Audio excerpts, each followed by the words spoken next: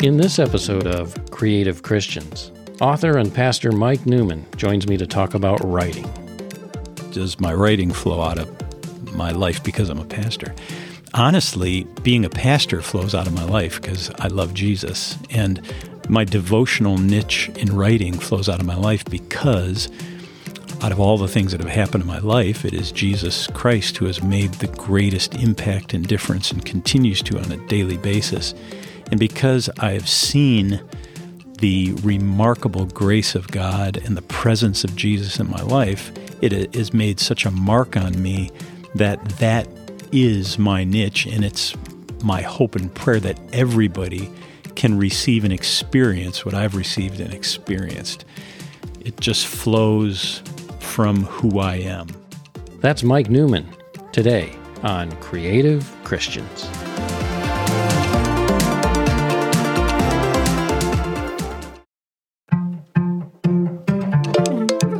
My name is Tim Ristow. I'm a creative, a filmmaker and writer. I'm also a Christian.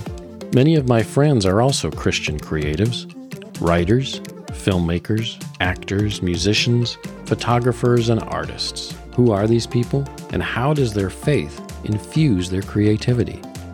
These are stories of creative Christians.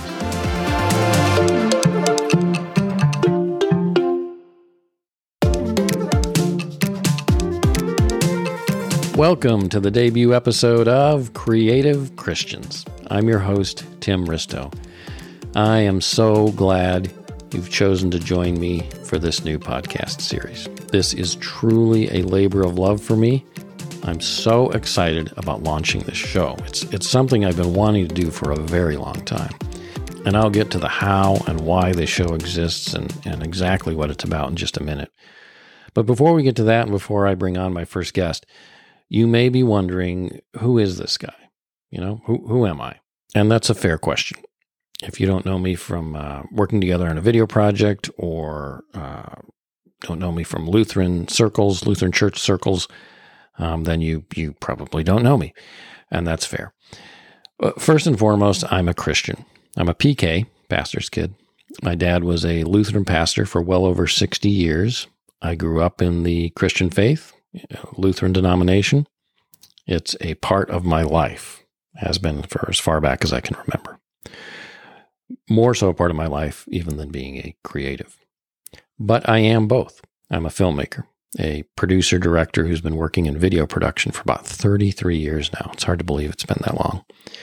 And honestly, I've worn a lot of different hats over those years, from PA, production assistant, to audio crew, to director of photography.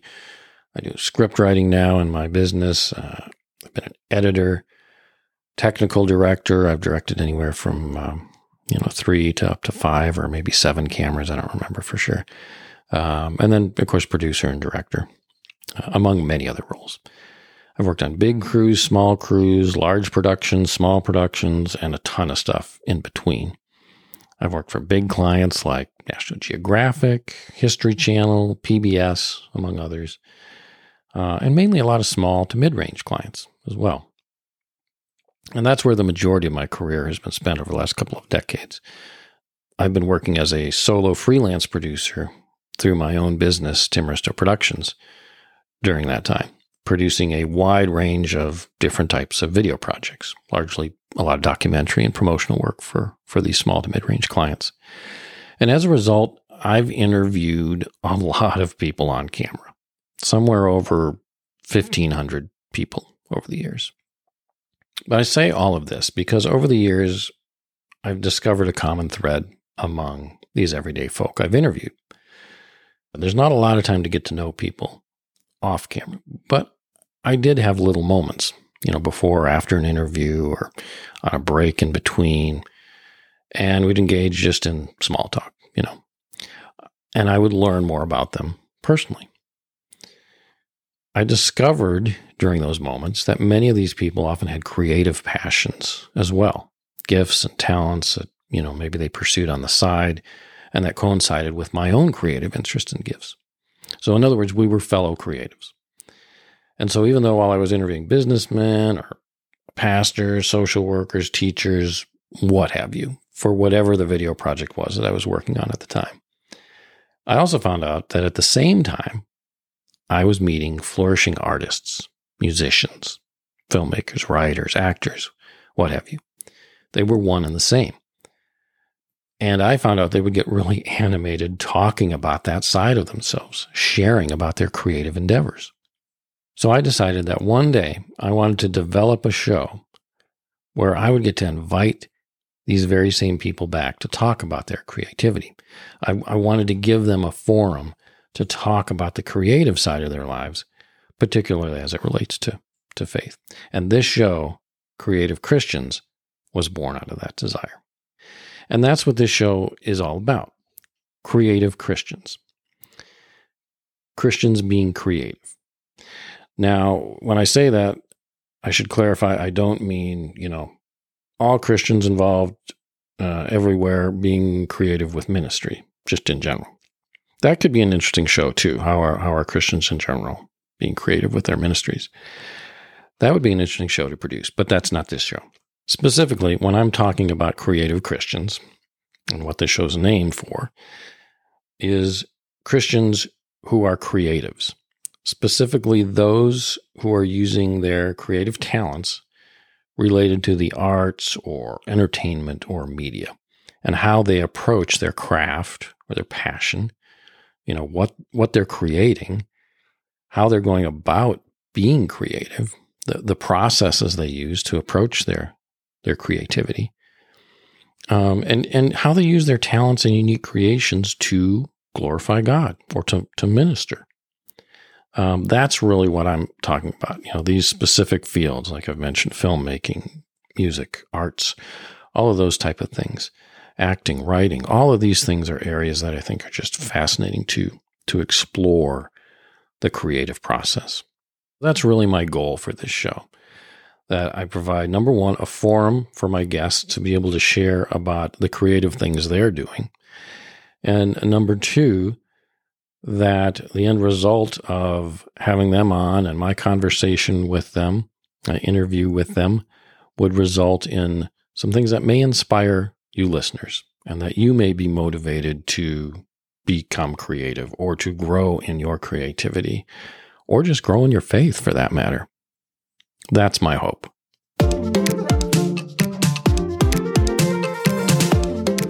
My guest today is Reverend Michael Newman, writer and author. But he's also much more. Mike Newman was born in Chicago, and he went on to study philosophy and biblical languages at Concordia University in Michigan, studied theology at Concordia Seminary, and has served in ministry since 1987. After more than 20 years in local church outreach, he began helping to catalyze a gospel movement in Texas. Before that, Mike also worked at Camp Arcadia on the shores of Lake Michigan and served as pastor at Prince of Peace in Palatine, across the lake and south from Arcadia. He currently lives in San Antonio and is serving as president of the Texas District LCMS, a role in which he has served since first being elected in 2018, and a role to which he was reelected last year in June of 2021 at the Texas District Convention, which I attended. Mike loves writing, running the Texas roads, and spending time with his family. Mike has written a dozen books, including Struggle Well, Living Through Life's Storms, The Life You Crave, It's All About Grace, and Hope When Your Heart Breaks. Those latter two we'll be talking a little bit about today for sure. And his latest, Getting Through Grief, 8 Biblical Steps for Getting Through Loss. I've had the opportunity to read several of Mike's books. They're all very, very good. And I'm so thankful and honored to have Reverend Mike Newman on the show today and to be my first guest on this new podcast series. Mike, welcome.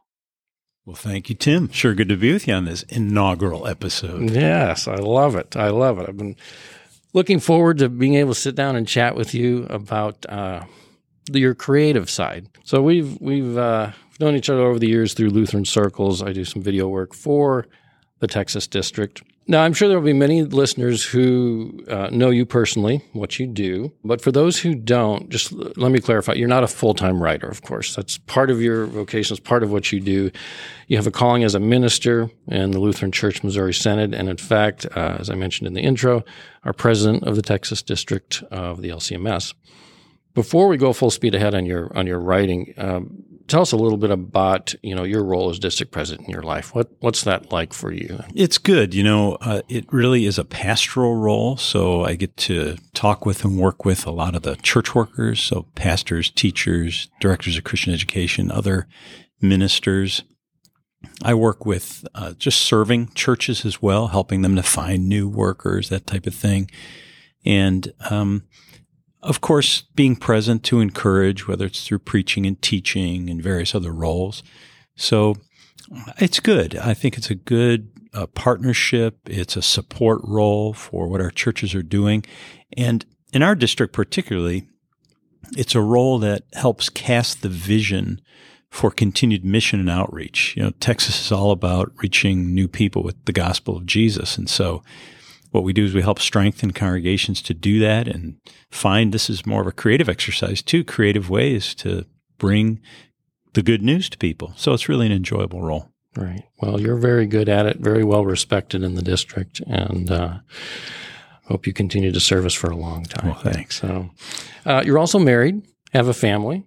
Tell me a little bit about that. Yeah, Cindy and I have been married since 1983, so it's 39 years this year. Congratulations. We have 2 daughters, both married. They're both living in Texas, and our older daughter has a little girl who's going to be 11. She's our granddaughter.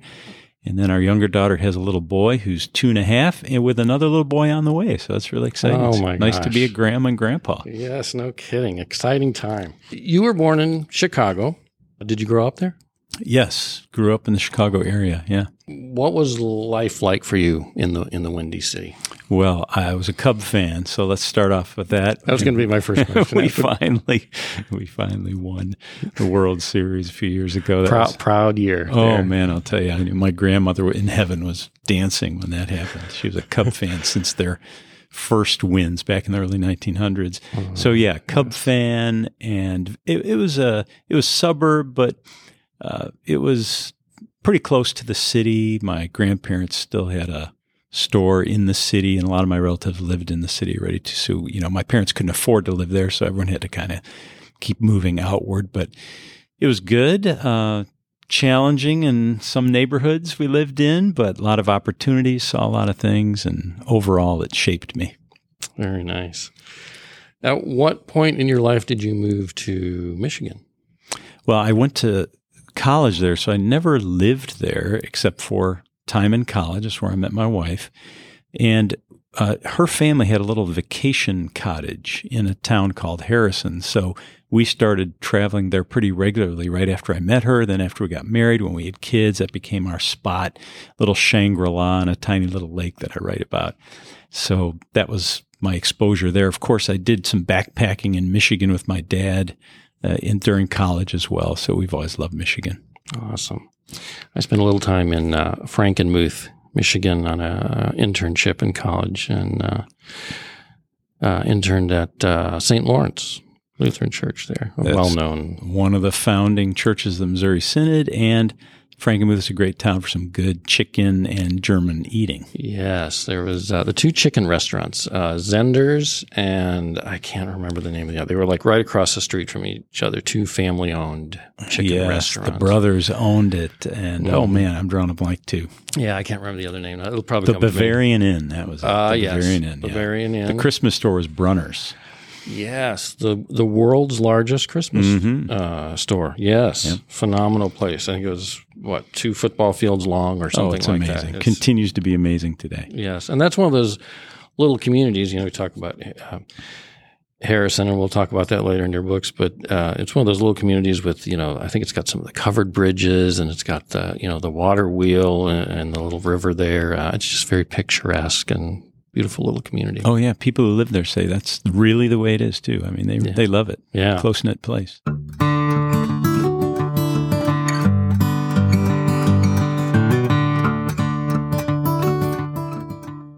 My guest today is Mike Newman, pastor and author. How did you first get interested in writing? I think I have always thought about it as something I've loved from the earliest memories I have. Now, of course, when you're a kid, you can't really write, but that expression I've always thought about. And I remember just from earliest memories that I thought, I would love to write a book. So I've always thought about it. Then our teacher in third grade asked us to do a little card for our mothers for Mother's Day. And I thought, what's the best way to express myself but in a poem? And so I wrote a little 4-line poem, I think, in a Mother's Day card in third grade.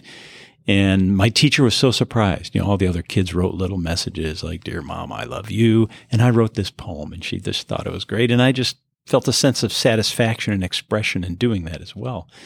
So that just kept going. It just naturally came out of me. If I would get an assignment in school to write, I would write some sort of story or satire or do some parody. And my brother, I have 2 brothers, my older brother and I shared a room, and we didn't write it down, but we always had our imaginations going. So we would invent stories about things. We invented entire planets and universes and civilizations. And that was part of this process of just thinking creatively. That's awesome. I love that God has granted us imaginations and the ability to be creative. Similar to you, I didn't start with poetry, but I was always interested in that. Like I mentioned earlier, ability to create scenes and characters and things. Just the opportunity to take things that you create and do what you will with them is just fascinating to me in terms of writing characters and things like that. Let's talk a little bit about some of your book ideas. You've written at least a dozen books that I'm aware of. Where do those ideas come from? I'm assuming many of your books have been developed or started with sermon ideas. And I think in Harrisontown or one of those, you mentioned using some of the characters and situations there, and kind of the pulpit was kind of a testing ground for some of those with your congregations. But where have your book ideas come from in general? Yeah, so the first actual book, so I'd been writing a long time before I actually wrote a book, all kinds of short stories or sermons. That's writing, right? You're using illustrations and methods, and I've done poems, sermons, and all kinds of things like that, because writing, as you said, it reaches people in different ways. It reaches their hearts, make them laugh, make them cry, think, reflect, be taken surprise by driving home a point, right, that would come across differently in a lecture. So, but the first book actually didn't start as a book. I wanted to experiment in preaching with a narrative sermon. And I wondered if it was possible to just tell a story and have that contain everything that should be in a sermon, law and gospel and application, but not come off in a way of lecture, but kind of sneak up on people. And so as they're living through the story, they experience and are convicted by the law. As they're living through the story, they're surprised and awed and moved by the love of Jesus, love of God through His Son. Then as they're listening to the story, they're also moved to action or reshaping their life. So I thought, I wonder if that's possible, not to have a story be just part of a sermon, but actually a whole sermon. So I thought, well, I'm going to try to do it. And I had been thinking about it for years. And I wondered what could be the setting, what kind of story could do this.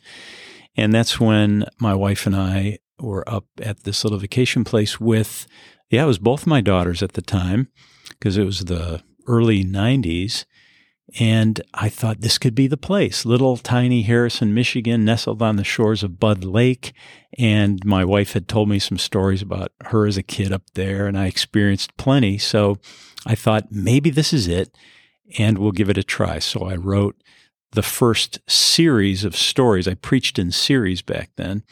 And I think I experimented over the summer or something, just tried it. And people really received them very, very well. They were interested. They were engaged. I had some critics. Not everyone liked it. Some people like the expository point-by-point preaching, and so not everyone liked it, and I didn't do it all the time. But the kids, too, the young people. So when you have a junior high boy quote your sermon like 5 weeks after you preached it. You know something's getting through. And he remembered the point, So I thought, okay, I think I'm onto something. I started then scattering those throughout the church year. I did that for a few years. And one day we were having pastors come over to our church for a meeting, and we were starting with a little worship service, and I happened to be in one of these series. And so I thought, I think it was Advent. I said, I'm going to try this out on these guys. I'm going to preach a story sermon and see what they think. Right. And some probably felt okay about it. Maybe others didn't. But there was one pastor in the crowd. I dedicate the book partially to him, Charlie Mueller, who just loved it. And I admired him. He was one of my mentors. I had been meeting with him, getting advice for years. And I didn't know it, but he said, "Can I have a copy of that?" And so I gave him a copy, and he sent it to Concordia Publishing House and said, "I think this needs to be a book." That's awesome. Then Concordia Publishing House reached out to me and said, "We'd love to turn this into a book." And I ended up, I think there's about 25 stories in there. In Harrisontown? That was your first book? Yeah. Oh, okay. That was my first book. I love Harrisontown. I actually finished Steps Forward last night. I love that. That's kind of the sequel to Harrisontown. But that was actually your first book. That was the first book. 1995 it was published, and it was a thrill. It was a thrill. What was that process like for you once it became, started to gel into a book? Was that kind of natural for you? Was that a little intimidating? What was that process of actually putting together, getting that first book ready for print? I wish I knew more back then when it came to driving the process. I think I could have helped shape it a little more. But, writing is hard. It really is. It's a labor of love, but it is still labor. And C.F.W. Walther, one of the founders of our church, used to compare writing sermons to giving birth. Now, no male should ever compare anything to giving birth because we don't know what that's like. But that's right. He said it's like the travail. And so it is challenging. And I'll tell you, especially during that time, my kids were little. So they were, 4, 5, 6 years old. Mm-hmm. So a lot of demands at home. I had a busy, growing church, and just being a pastor, no matter what, is demanding. Right. And then I had all the attendant duties of being a pastor, whether it's teaching confirmation. At the time, I was on my own doing youth and all the meetings and everything. And then it's, well, hey, how about write a book, and we have a deadline for you, and it's got to come in.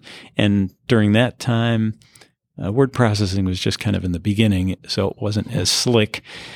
So I'm amazed that by God's grace, I was able to get it done. Yeah.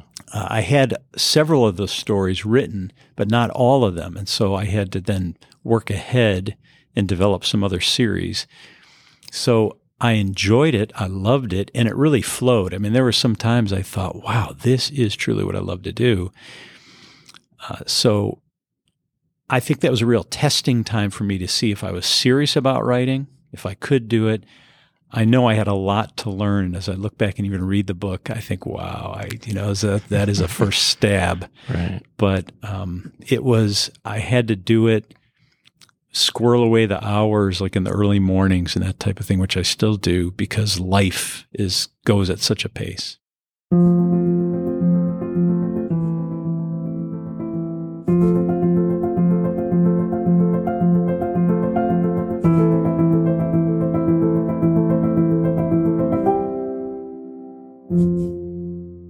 I've noticed the genre you tend to write in is predominantly more devotional in tone. You've written several devotions. Hope When Your Heart Breaks is one, which has touched me on a number of levels. I love that book. I've read it. It's very good. I know more recently you've written Getting Through Grief, which I have not read, but I understand it's got kind of a devotional component to it, I believe.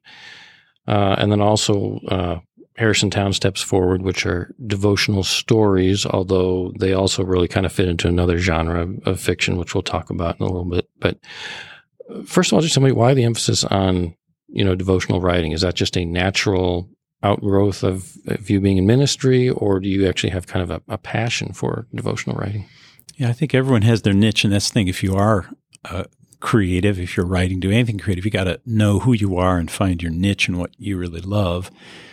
And my kids used to ask me this too, I think, about like why I'm going to church and doing pastory things when I was, is that your job? And I think I perceived the question as, are you a Christian because you have this job as a pastor?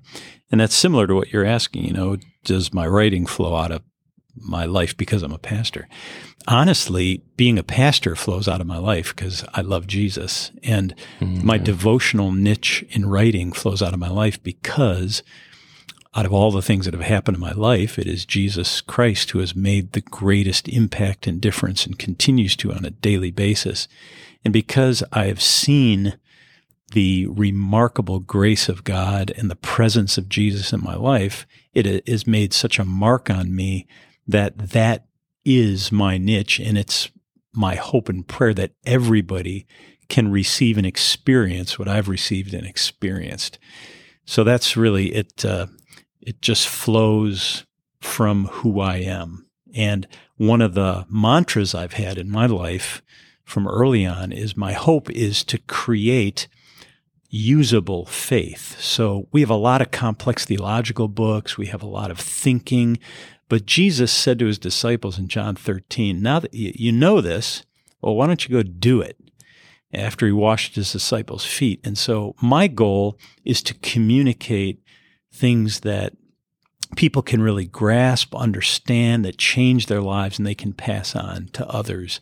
And that's why my writing, I think, is pretty simple and understandable, and that's the whole goal. I want to write for regular people in normal life to give them tools and blessings to help them move forward and share that grace with others. I appreciate that so much. It's very relatable, your writing, and certainly can reach a wider audience that way too. But you communicate very much on just kind of an everyday person's level, which is really nice. I know a lot of Christian living books or maybe more theological books, tend to go over people's heads and are not really communicating very clearly. So I appreciate your line of thinking and the way you're communicating through your writing. It's really very good. You're not afraid to invest yourself in your stories, which I really appreciate too, because there are some of those, especially when I was growing up, there's a lot of those kind of Christian living books that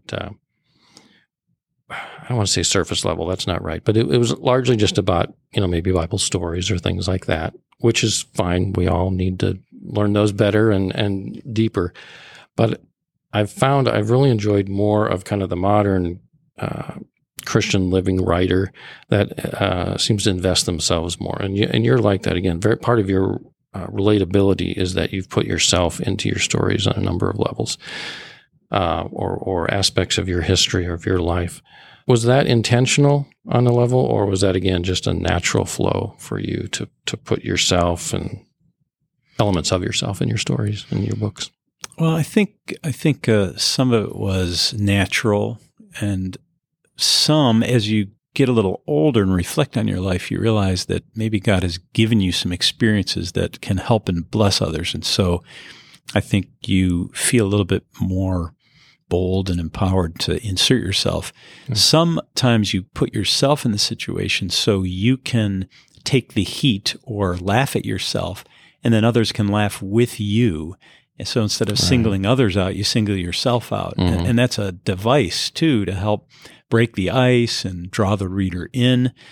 So I got advice from a writer years and years ago. He read my first book and wrote back, and he was just very kind. He said, write every day, write what you know. Mm-hmm. And so, if you write, you insert yourself in the story, you're saying, well, this is what I know, this is what I experience, and I am pretty sure that we have many, many common experiences with others, and others will relate to this. So, as I said, break the ice a little bit and be the one who takes the fall or who is laughed at or who goes through the struggle. And others will say, wow, that's me too. And that's what you want, right? That's what you want people to say, oh, that's me. That's me. And I think I can jump into these shoes and jump into this story and maybe take the same journey. Kind of along those lines, I want to bring up something here from In Hope When Your Heart Breaks. There's one devotional in there that caught my attention for some reason. This was a few months ago, but it expresses how we often feel when we're judged by other people. And you reference the story of Joseph, Mary's husband, to draw some analogies with how he must have felt when he discovers Mary was pregnant, not by him, by the Holy Spirit, and what kind of social shaming he must have experienced, at that time as word got out in the community. And, I was kind of fascinated by this because it's perhaps kind of an underexplored angle of that story, maybe. And I thought it was good that you built a devotion around that. And this is kind of very current, I guess you could say. That social shaming has certainly been a big issue in our world today with all the fallout from the pandemic and masks and vaccines and all of that. It's a reminder too that as writers, words are so important. What words we choose, how we tell the stories, and words are like weapons in many ways. Can be. Just visit any Facebook post or social media post, these days, and you see people you're not always responding with the best choice of words. And this, I don't know why this came up to me, but the idea of words being kind of weaponized, it reminds me of a song by a Christian recording artist, Bob Bennett, from the 80s, a song called Heart of the Matter. And this verse here I'm going to read always sticks out in my mind for some reason. And the verse here says, "Hearts alternate between tears and rage, a short journey through the human zoo in this mortal cage. Words, like weapons, ask no questions as they kill. People wounded, once dancing, now they're standing still." Reminder that words matter, and in the church, of course, in regard to Bible translation, and, every word is important, going back to the original language. In writing, words are important. How do you kind of develop that in your writing? When you're looking at your words, do you obsess over every word? Are you one that's very confident in kind of getting your message out and just let it flow? How is that choice of words for you so important? I think I work on the words more now than ever. Mm-hmm. And there was a time in my early writing where I think I let it flow a little more. Mm-hmm. But as I grew as a writer, and I'm continuing to grow, and I keep trying to learn from other writers, and it's an ongoing process. But I think I weigh my words a little more and try to use words that capture people's hearts, that spur the imagination, put words together that do that reach a little deeper. So I honestly ask myself the question, how can I say that better? How can I dig a little deeper? How can I go beyond the surface to really reach a point that may be more helpful to the reader? And it's not just the words, but as I said, putting words together and maybe pulling out words that are more common to put something else in, not being too complex or flamboyant just to make a sentence, but really stewarding words to reach people for a very specific point. I think that's the key. So Walter Wangerin wrote a great story, an account about In the Rag Man is a book he wrote about either words demolishing or building up. Yeah. And my hope and prayer is my words can reach people deeply and build them up. I love that because you have a very humble, calm, empathetic approach that comes across in your writing. Your personality is like that, and it comes across in your writing and in your ministry, but yet you don't compromise the gospel message either. You don't water that down. You don't make it light and fluffy, but it, I think, is enhanced by your calm, empathetic approach in your writing. And that's just one of the aspects I love. Too many people, I think, get caught up in the words and then lose sight of the message or the people you're actually communicating to. I think it was Andy Stanley who made some kind of comment to the effect of, when the view becomes more important than the you, then we've lost perspective on ministering to people. And regardless of what you think of Andy Stanley, I think that's a well-praised point. And certainly during the pandemic, we've seen a lot of that, where a lot of issues and masks things have become more important than people themselves, or have kind of been disguised by that was the reason for caring for people, and there's been, ulterior motives by that. But that choice of words is so important in being able to communicate clearly and be sensitive to people, be caring to people, be loving to people, especially in ministry. Yeah, people are most important. And God sets that pace. That's what I love about it. God so loved the world, right? That's the people that He gave His only Son. So whatever you do, it really should be to serve others. Self-serving writing isn't really enjoyable to read.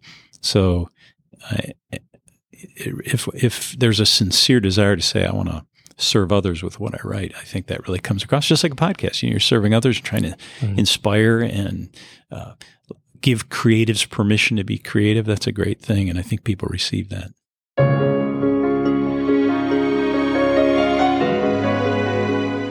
My guest today is Mike Newman, pastor and author.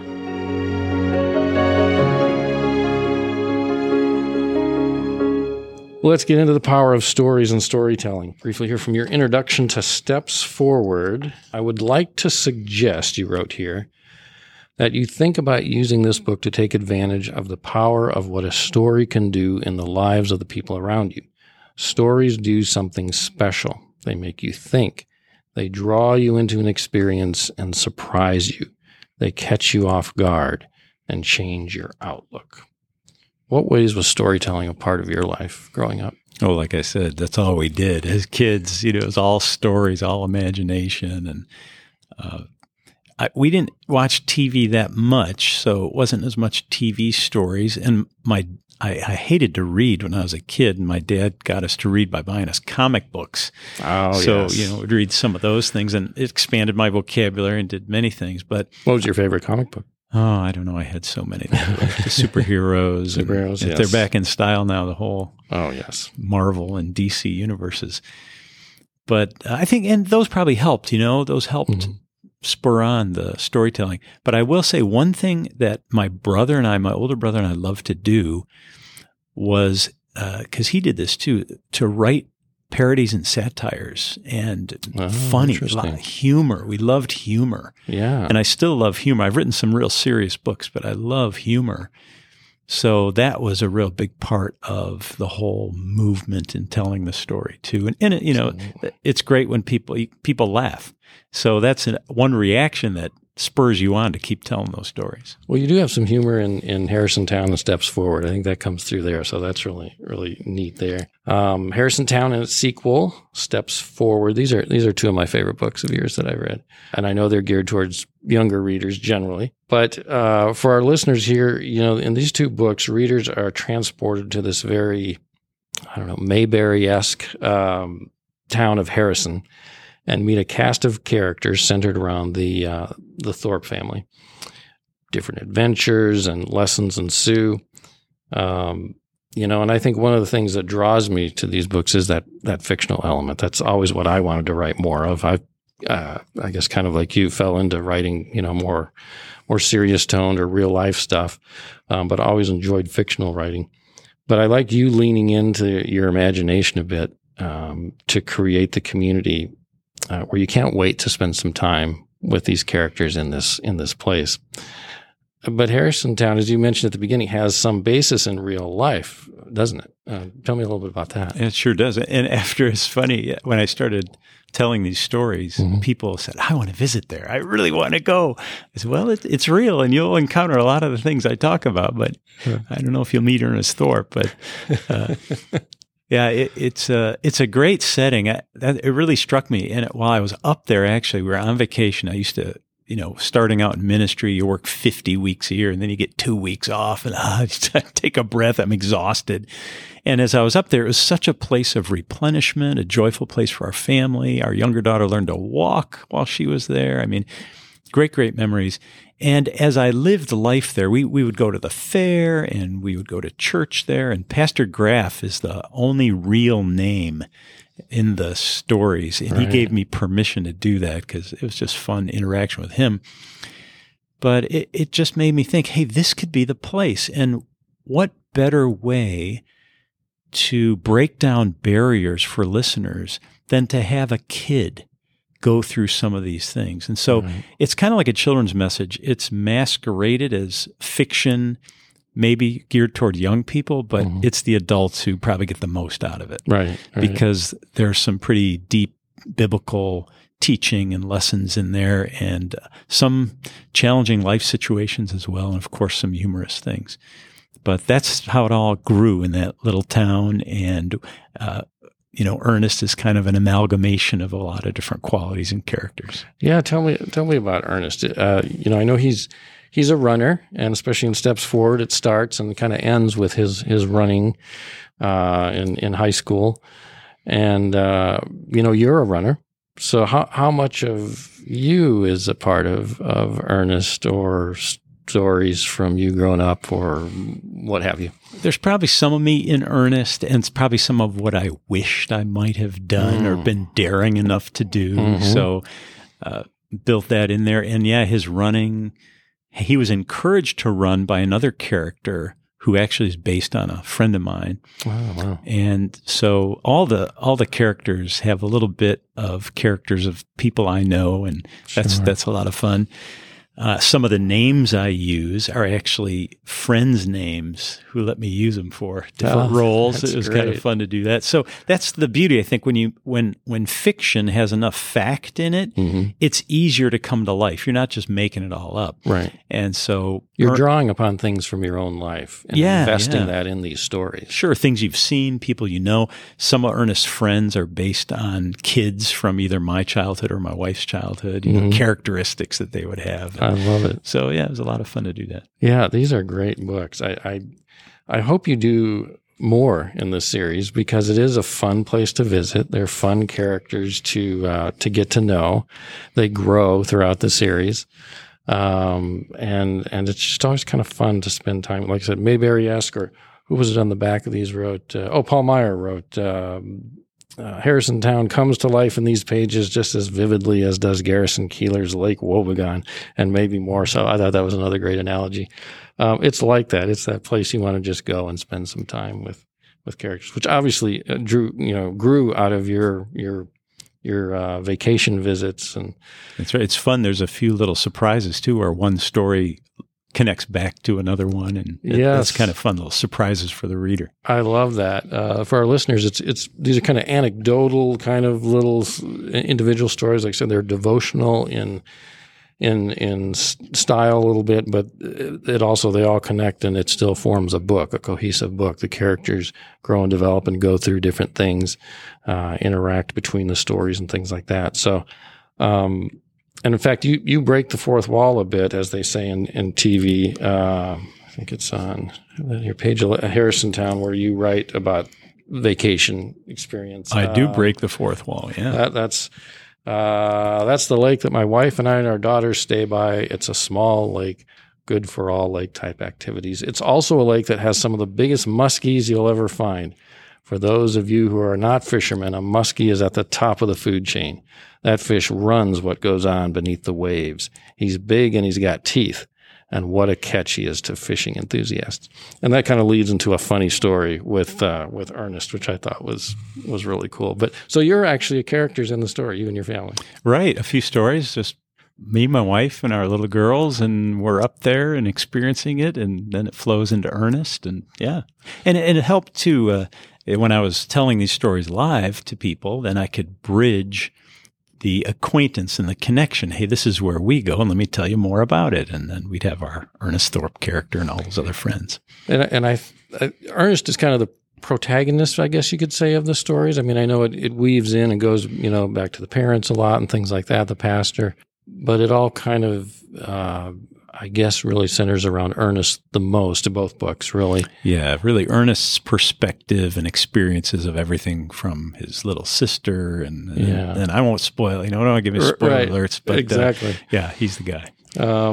But then when I read that in Harrison Town, I thought, well, really, you're the narrator of this. It's from your perspective, and to some degree. So I thought that was kind of neat. Ernest is a character that really stands out for me. I think he's just a fun character. And me having teenage boys, I can relate to a number of the stories that were threaded in there. And when we first meet him in Harrison Town, I think he's a 6th grader, I believe. He was in trouble for hijinks at the county fair. And when we leave him at the end of Steps Forward, he's grown a bit physically, spiritually. What was that process like, kind of taking a character and developing it through these stories? Was that intentional journey? Yeah, he becomes a freshman in college. Well, you start writing these things and then you grow. And as I related them to people live over a period of a number of years, Ernest would have to grow, he'd have to grow up. So it was very interesting and just thinking about, well, what is he going through now? And what are the new challenges? And honestly, I was kind of excited as he went through high school, all the high school issues that happen. And there are Sunday school teachers and other teachers that have used these books with their youth groups and with their Sunday school groups. That's great. There's and grandmas and grandpas love them because they say, I want to buy a book that maybe my grandkids will read and they'll benefit them in their faith. And so they've used them. But, Ernest just encounters everything kids encounter in grade school, high school, and then freshman year in college, same thing. So I got actually excited about Ernest's growth and what was he going to encounter next and what was it going to be like going to the next step? How would he make it to college? That's expensive. How can that happen? Right. And what's going to happen in his first year in school? And so, yeah, that was a lot of fun. That's great. I love the story about the Ford F-150 too. So I thought that was a neat little part. I really encourage listeners to check out Harrisontown and Steps Forward. They're just fun books, but they have some spiritually challenging things in them. Really, really fun reads.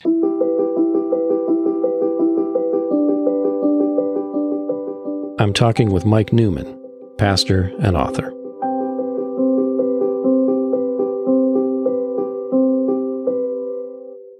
I read There Is No God, or Is There? Recently he wrote in 2014. I loved it. Absolutely loved it. I love the way you integrated your family history into this. It's really about your family history, or part of your own personal story is in there. And for a short book, it's about 100 pages or so. Very short, yeah. There's a lot of depth to it. There's a lot to really think about, ruminate on. Why did you write this book? What was your goal in writing There Is No God? So intentionally short, and even some of my more recent devotional books, very short devotions, even the stories for Harrison, because I know people's attention spans, right? And not a lot of people read, so make it short, to the point, not too complicated. But I wrote There Is No God because the huge challenge of suffering in people's lives. Yeah. And trying to make sense of it, trying to make sense of loss, of severe and horrible things going on. Mm-hmm. So in the face of just extreme suffering, loss, devastation, people ask questions like, wait a minute, how can there be a God in the middle of this? Or they're just angry at God, like he must not exist or be cruel or foolish or whatever it is because of all this is happening. So it can disillusion people regarding faith. And that's a huge issue. I've never met an atheist who just analytically determined to be an atheist. There may be some out there, but most people who have sworn off God's existence have done so because they have experienced something terrible in their lives, something awful with a loved one, or just have generally looked at the world and seen the chaos and became disillusioned. So I thought that needs to be addressed. And honestly, I've had to wrestle with those questions. I think every person should wrestle with those questions. And I happen to wrestle with them for many reasons in my life, but one of the reasons was my grandfather's murder. So that really led to saying, I think I can get in the shoes of people who have had devastating losses and walk through this with them and talk about it. It's a really deeply personal book. Again, it's short, but it's very powerful. I mean, talk about your grandfather showing you that stack of photos, and it seems like that was kind of a pivotal moment for you, even in your young life. A lot kind of happened in that moment or transpired from that moment. And, the truck hanging off the edge of the cliff, I mean, I can just picture that. Even though I know you don't still have, a copy of that photo, but wow, what a raw, vulnerable moment that obviously changed you. Yeah, it was a very memorable moment for me, and especially when it took place in just the shadow of my other grandfather's tragic death. Right. And it really stood out. I think what it did is really planted seeds. I was young, but I think it really planted seeds of this dynamic we all experience of tragedy, chaos, loss, but also the transcendent and the miraculous and the good presence of God. And so probably didn't reflect on it as much until later, but there were a couple of puzzle pieces that God placed in my life. Yeah. It seems that you have in a lot of your writing, grief, anger, heartbreak, end of life, death-related issues. And after having read There Is No God, I can't help wondering if that time period for you was kind of the impetus for some of these issues, the murder of your grandfather. I mean, I don't want to say obsessed with these issues, but obviously focused on kind of growing through some of these issues. Is that a fair statement? Or is a lot of your books that are written around these things stem from some of your personal experiences? Yeah, you wonder sometimes. Again, this is with reflection. When I started writing those stories and poems and various things. But as I get older, one thing I realize is that my life has been baked. It's been cooked and simmered in struggle, difficulty, and loss. I had a very turbulent family life growing up. Mm-hmm. I haven't written extensively about that. I mention it in my latest book about getting through grief. Yeah. And I will write about that more at some point probably. But I was really just steeped in constant turbulence, constant dissonance, loss, and then these tragic events that punctuated my life. So my first 20 years of life had that theme. And I always prayed, Lord, get me through it. I mean, it was tough. It was tough. Yeah. And so you're in the middle of the battle. But as I looked back, I thought, I think God may be preparing me for something. Maybe he's seasoning me for a purpose in this. Right. And I saw that coming to fruition in my early years of ministry and walking with people through grief and pain and being able to bring what you described, maybe an empathetic voice to people's lives. And now as I grow even older and I witness more things going on, like mass shootings and people losing people in such terrible ways, I think, you know what? God has positioned me. He's seasoned my life in a way where I can speak into those with some integrity because I get it. I really get it. Yeah.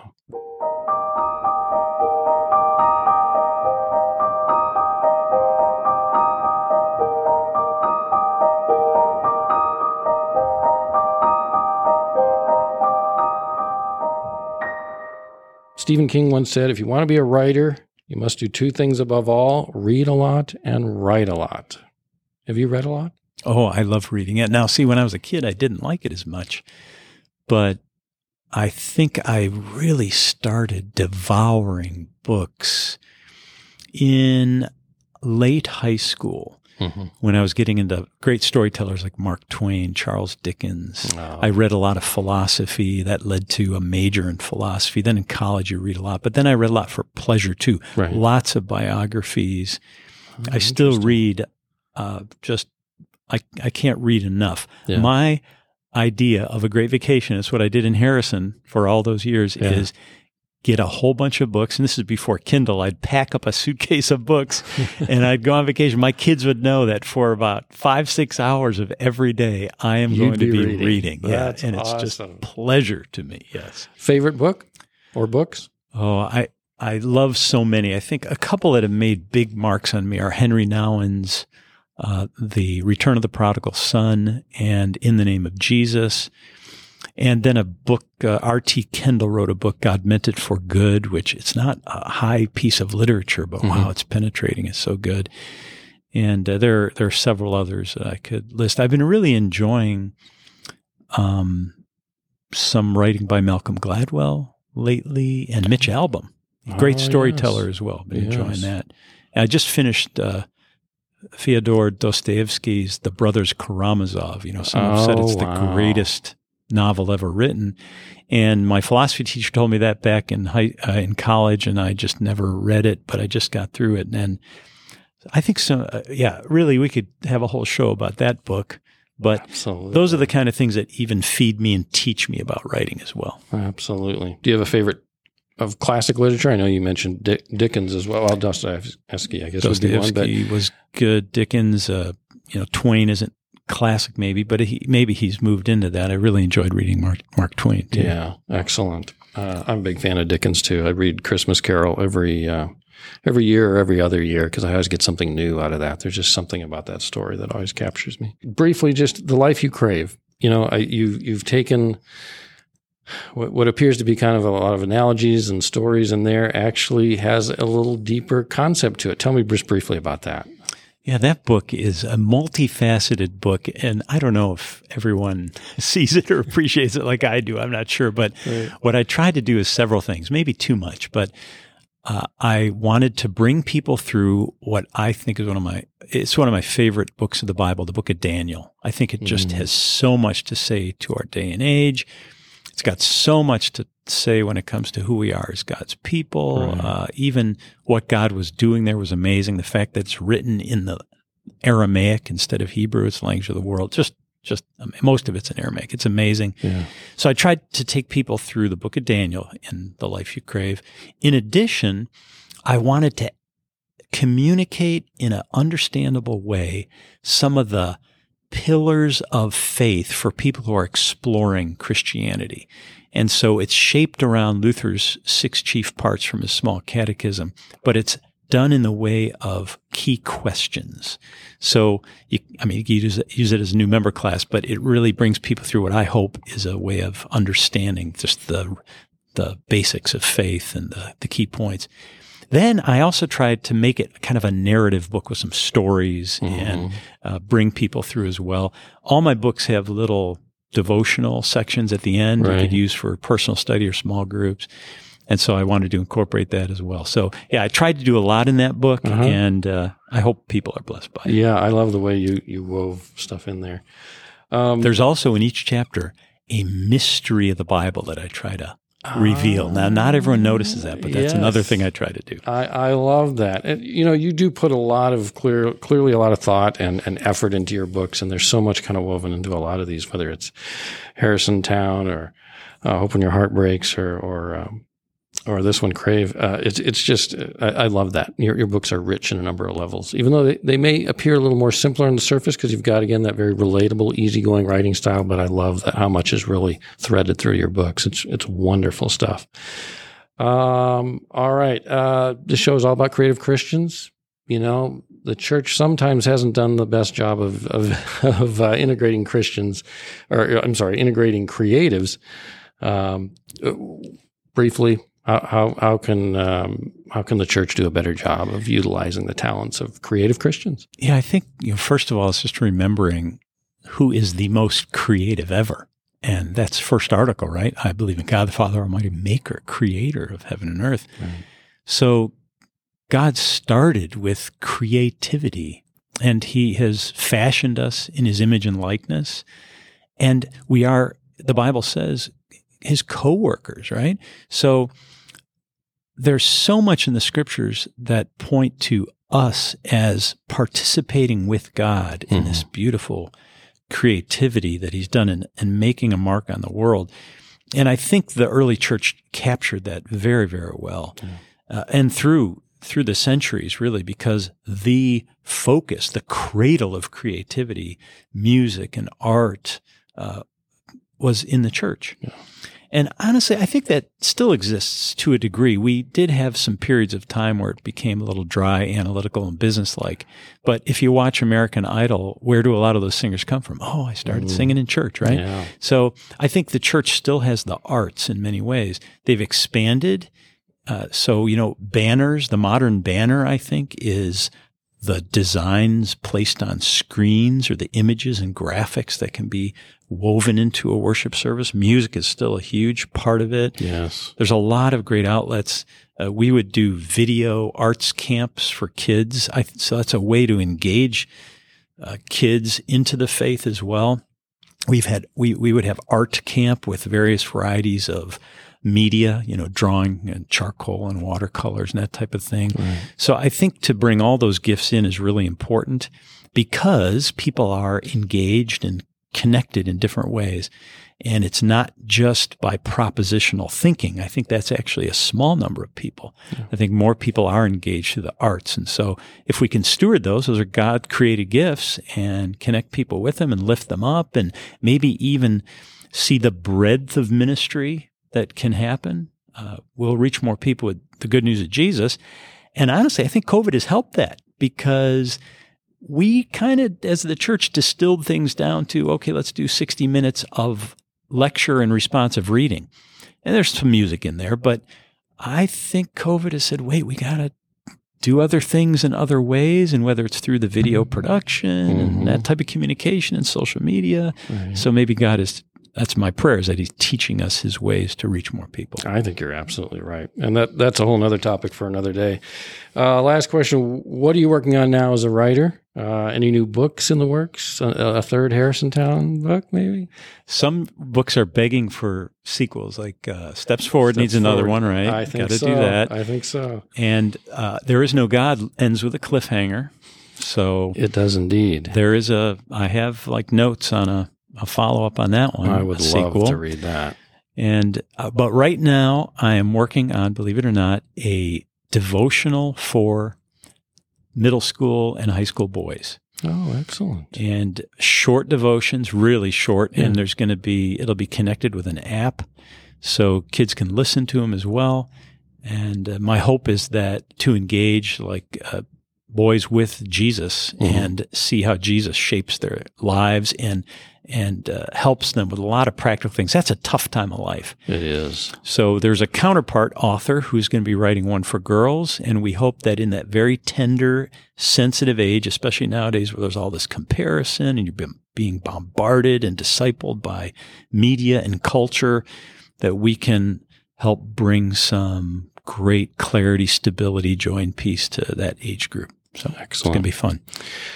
People want to read your books? Where can they get them? Yeah, they can go to my website is mnewman.org. So MNEWMAN, Newman, mnewman.org. But they can also go to Amazon, Barnes & Noble. Walmart even has some. So yeah, you can go to any place where you get books and just Michael W. Newman and you'll find them. Mike, thank you. This has been wonderful getting to talk with you, getting to know a little bit of your creative side. I've known you as a Christian, of course, fellow Christian, but now I'm getting to know you better as a fellow creative. So this has really been neat. The time's kind of flown by here. I appreciate you accepting the invitation to come on and be my first guest and help launch Creative Christians with some integrity. Really appreciate that on a solid foundation. We'll be praying for your creativity, your leadership as district president. Thank you, Mike, for sharing your creative gifts with us today, and please just keep writing. Hey, thanks, Tim. It's a joy to be with you. Nice job for the very first episode. Hey, we're underway now.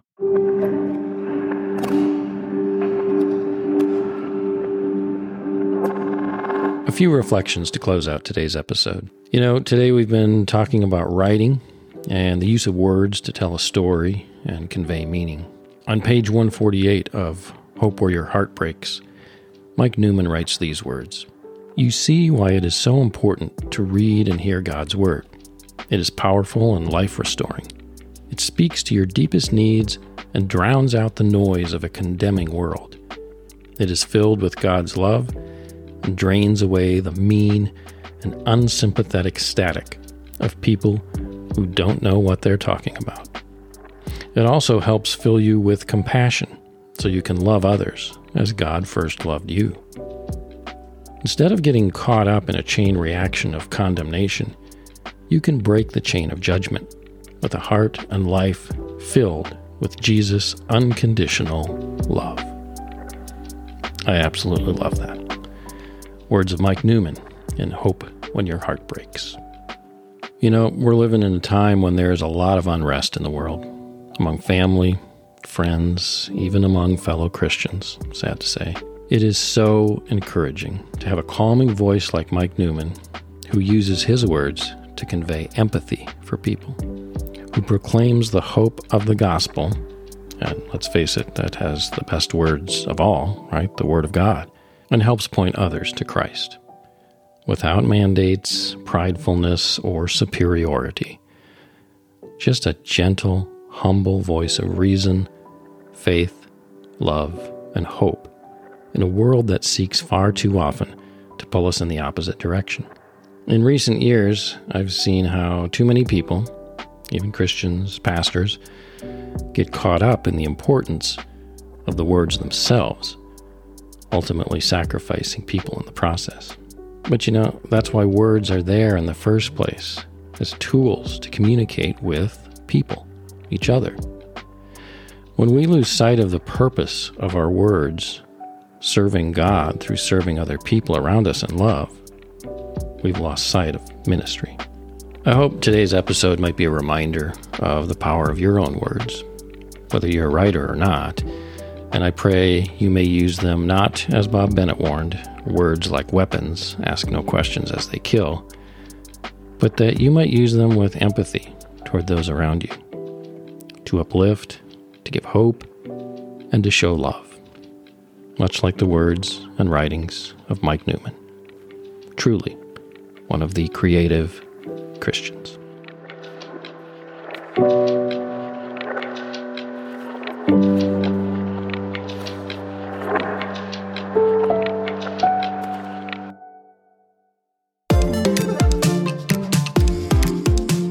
That's it for this debut episode of Creative Christians.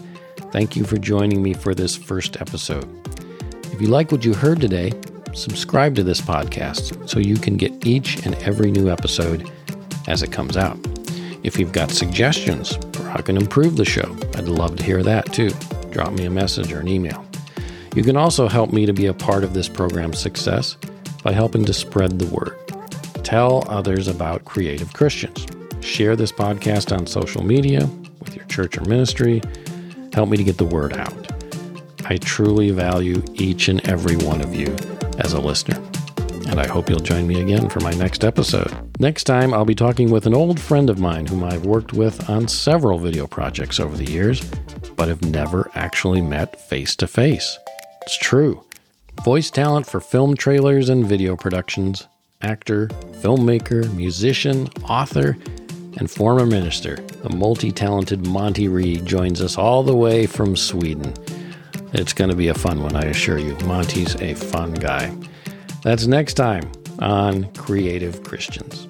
Until then, I'm Tim Ristow. Stay creative and stay in God's Word. Blessings.